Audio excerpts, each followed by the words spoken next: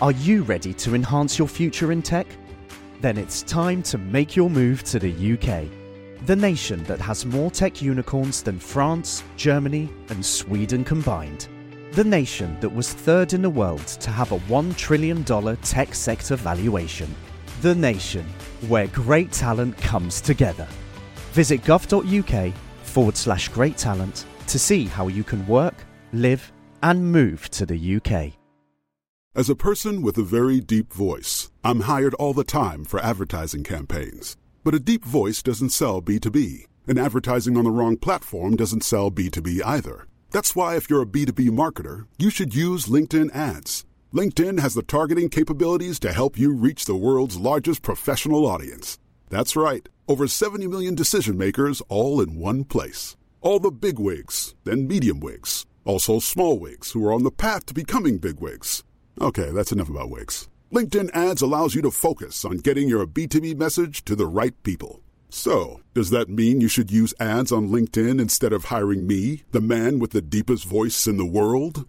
Yes. Yes, it does. Get started today and see why LinkedIn is the place to be to be. We'll even give you a $100 credit on your next campaign. Go to linkedin.com/results to claim your credit. That's linkedin.com/results. Terms and conditions apply.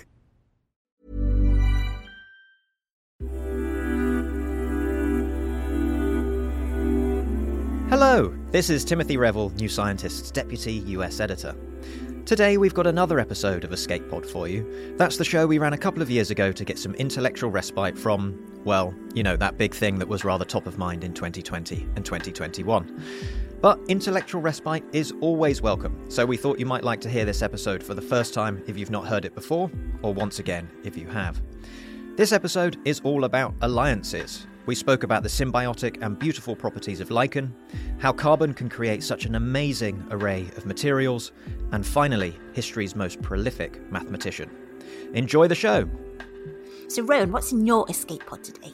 Yeah, I wanted to talk about an alliance that everyone can see in your garden or in your local park, on trees and rocks, or even on the pavements. Actually, you know, I've started seeing it everywhere I look now. It's lichen. Ah, right, Yeah. lichen. Are you fans of? Sounds like a ridiculous thing to say. Actually, are you fans of lichen? You two? Yeah, love lichen. I mean, You love lichen. Yeah, I love. I mean, I didn't want to say, but I actually been a fan of lichen way before. Before it was cool. Oh, okay. Well, I don't know if it's cool, but I think it's certainly overlooked, and it's unflamboyant. But I want to celebrate how wonderful the alliance of plants and fungi is that you get in a lichen. Or sometimes it's bacteria and fungi, but it's an alliance. So take a look next time you're out and about. And just before recording this, I went outside with a magnifying glass and looked at some on a tree. And it's just wonderful, like a tiny city with so much structure in it and beautiful colour. So yeah, it's an alliance. It's not a single organism. It's a symbiosis. It's an alliance that allows algae to survive exposure to ultraviolet light. And the algae has a shelter from the fungus, and in return, the fungus gets nice sugars and food produced by photosynthesis. So the algae would dry out on its own, and that's why you only see moss and algae in damp and shady places. But lichen, when the algae's in an alliance with fungi, it can survive in direct sunlight. So you get this tiny ecosystem. And it alters its environment too, and because some kinds have got these little hyphae, these little roots that reach out and sort of gradually erode the rock that it's sitting on, and that starts leaching out nutrients, and other organisms can benefit from it. It's really amazing. Did you know it's been to space? Yeah, well, there are lots of really cool ideas for it to be used in space, because you can farm with it and get things, grow medicines if you engineer it, and yeah, because it's so hardy. Like you say, it can survive really harsh conditions, even in space. Yeah, it's really indestructible. It was in space for, I think, 15 days. And then when it returned, it just carried on photosynthesizing like nothing had happened, even though it had been exposed to the vacuum in space. Didn't lichens play a big role in early Earth as well? Yeah. Or maybe it was we should say the middle-aged Earth. So it was about 635 million years ago. And this is just after there'd been a long period of freezing. It's called snowball Earth. But when the ice finally receded, and that was about 635 million years ago, lichen gradually spread out. And as I was saying, this nutrient release that it was doing very gradually, and it was photosynthesizing, and more oxygen was being produced. And that facilitated the rise of the animals. And we need oxygen. So it's thanks to them, really. It took 100 million years, but, planetary transformation is a slow process. Yeah, so they help stabilize oxygen levels on the planet, right? Yeah, they do. But, you don't need to get that epic about them. I think it's just nice to enjoy what they look like. As I was saying, go and have a look with your magnifying glass. I wasn't even going to focus on lichens today, but I was reminded of them when I was watching Back Garden Biology on YouTube. This is a lovely little lockdown series by an old friend of mine called Lindsay Turnbull of the University of Oxford. She's an ecologist, and she's making these lovely little films about stuff in your back garden or your local park. If you look closely at the bark of the tree a bit higher up, you can see lots of bright orangey yellow things and some grey-green things, all sort of crusty looking. And these are lichens. So if you Google Back Garden Biology, you'll find it. What I was intending to mention, though, was the alliance between the trees in a forest that goes on, like the networking that goes on between trees. The networking? Yeah, so they share nutrients and information through their roots. Information as well? Yeah, so if a tree's being attacked by aphids or some other herbivore, the trees will warn other trees nearby by releasing ethylene gas, and that's a sort of signal to the other trees, oh, there's something around here, watch out. And if a tree needs a bit of food to keep it going in the winter or something, the neighbours help out.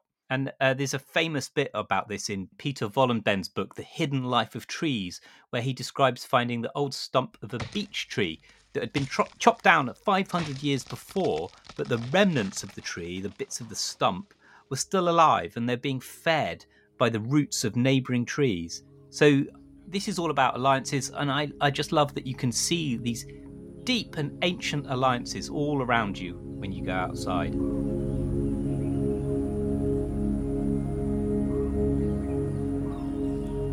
Now, Anna, what's your escape pod? Well, if we're talking alliances, I can think of no greater example than the great cooperator carbon. Oh, The element carbon. Okay, go on. Okay, so, carbon is one of the most promiscuous of the elements, second only to oxygen in the number of different compounds it forms. And these range from oxides like carbon dioxide, the carbonates, the whole of organic chemistry. So that's the molecules that make up life itself, loads of others.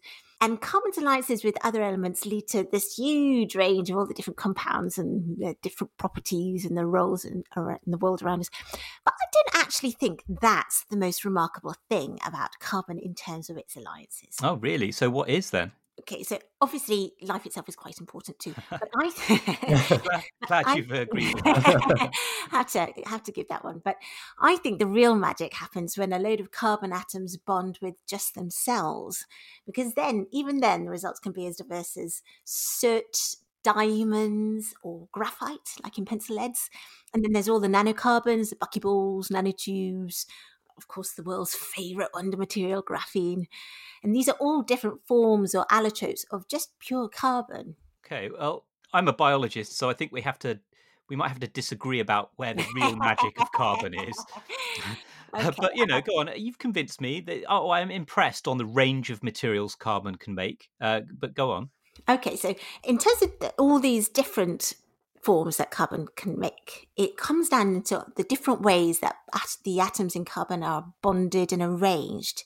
So for that, you need to have a little think about how the carbon atom is put together. And I'm going to have a go at drawing a mental picture in your head.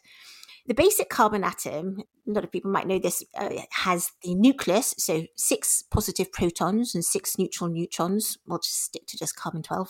And that's all surrounded by 6 electrons. And the electrons are all negatively charged. They want to be close to the nucleus, but they stay as far away from each other as possible. So you can imagine for the electrons, say, the 1960s astronauts, before there were any workarounds for washing in zero gravity, or, I don't know, you might want to think pirates, who have always assumed to have low hygiene aspirations anyway. Where I'm going with this is you're thinking of characters that stink. Okay. And they want to get as far away from each other as possible. But there's some object of shared interest that they all want to get close to at the same time. Treasure. The treasure, yeah. Or for the astronauts, it might be they're trying to listen to mission control. Yeah. So you've got all these people hovering around trying to get a good view of or earshot of the treasure or mission control or whatever, but they want to stay as far away from each other as possible. And if you think like that, you get an idea of the electronic structure in carbon, which gives you the basis for creating all these different allotropes. Of course, there's a bit more to it than that.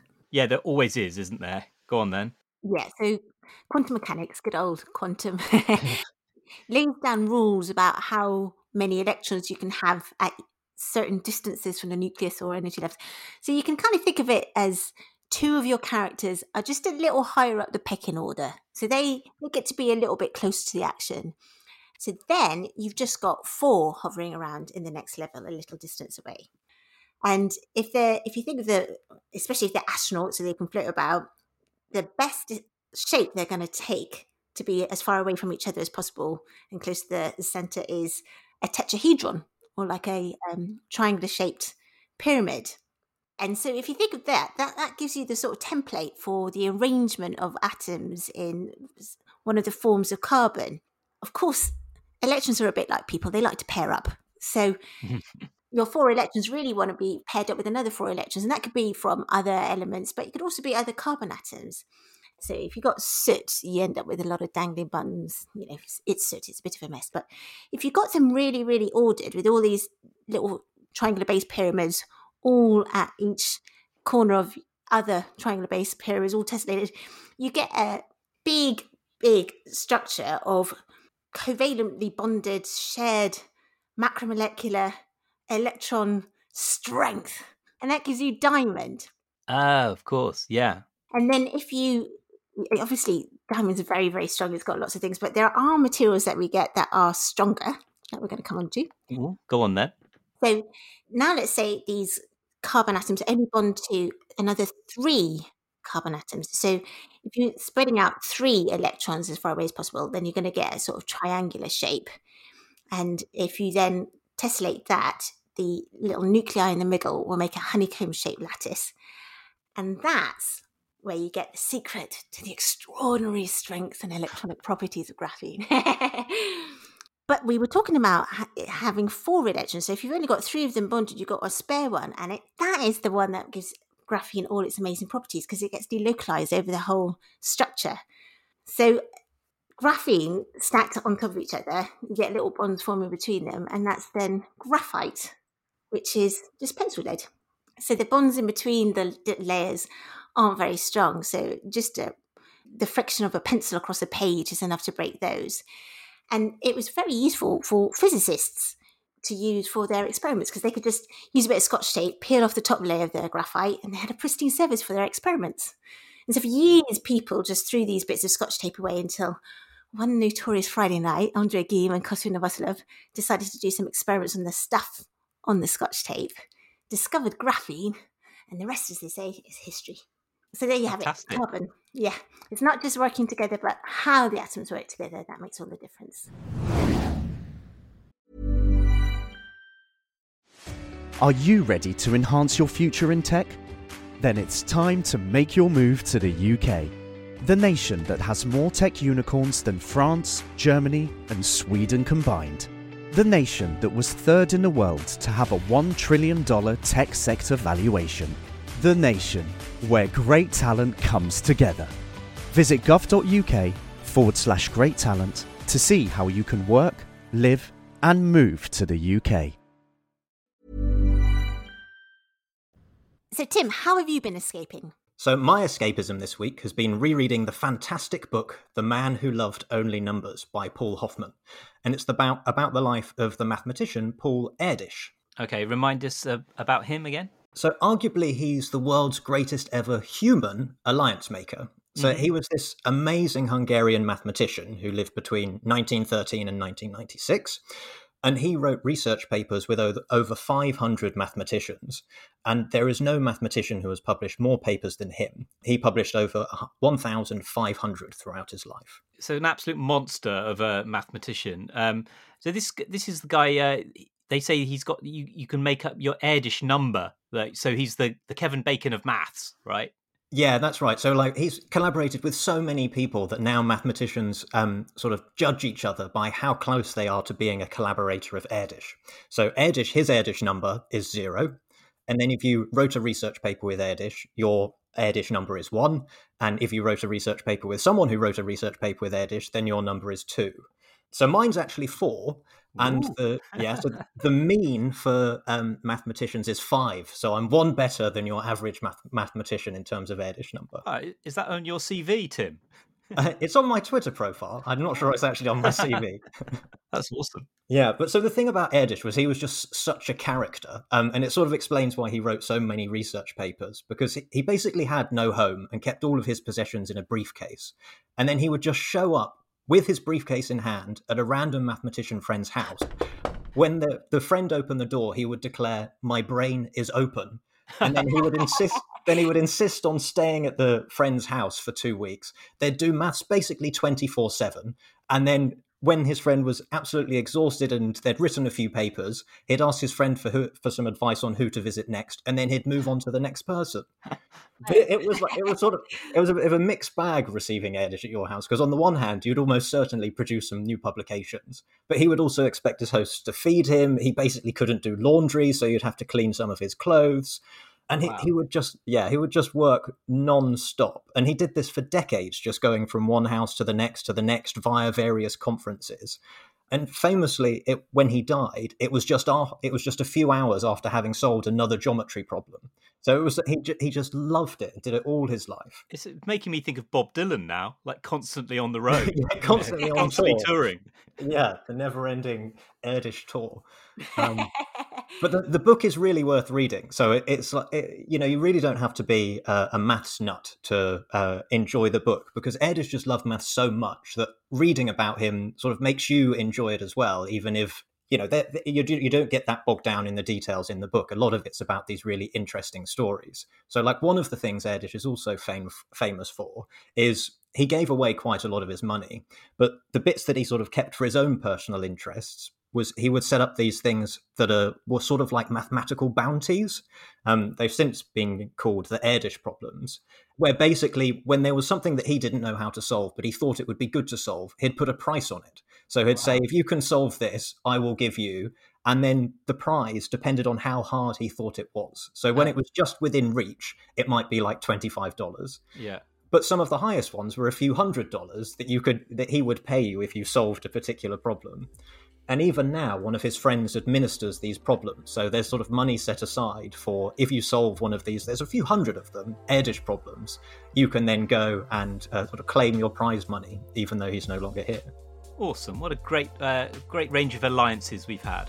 I mean, I wonder whether we should end this with Erdős actually wrote his own epitaph, which I think is pretty good. So on his tombstone, he insisted on having, "Finally, I am becoming stupider no more."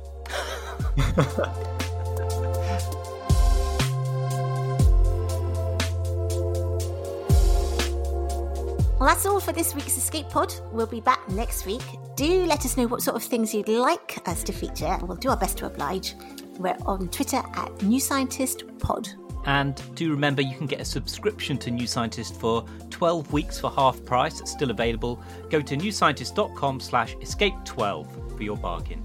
Thanks for listening. See you next week. Bye. Bye.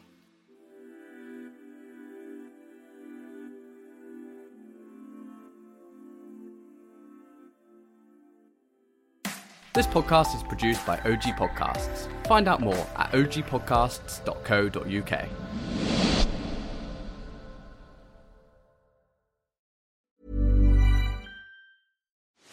Are you ready to enhance your future in tech? Then it's time to make your move to the UK, the nation that has more tech unicorns than France, Germany, and Sweden combined. The nation that was third in the world to have a $1 trillion tech sector valuation. The nation where great talent comes together. Visit gov.uk/great talent to see how you can work, live, and move to the UK.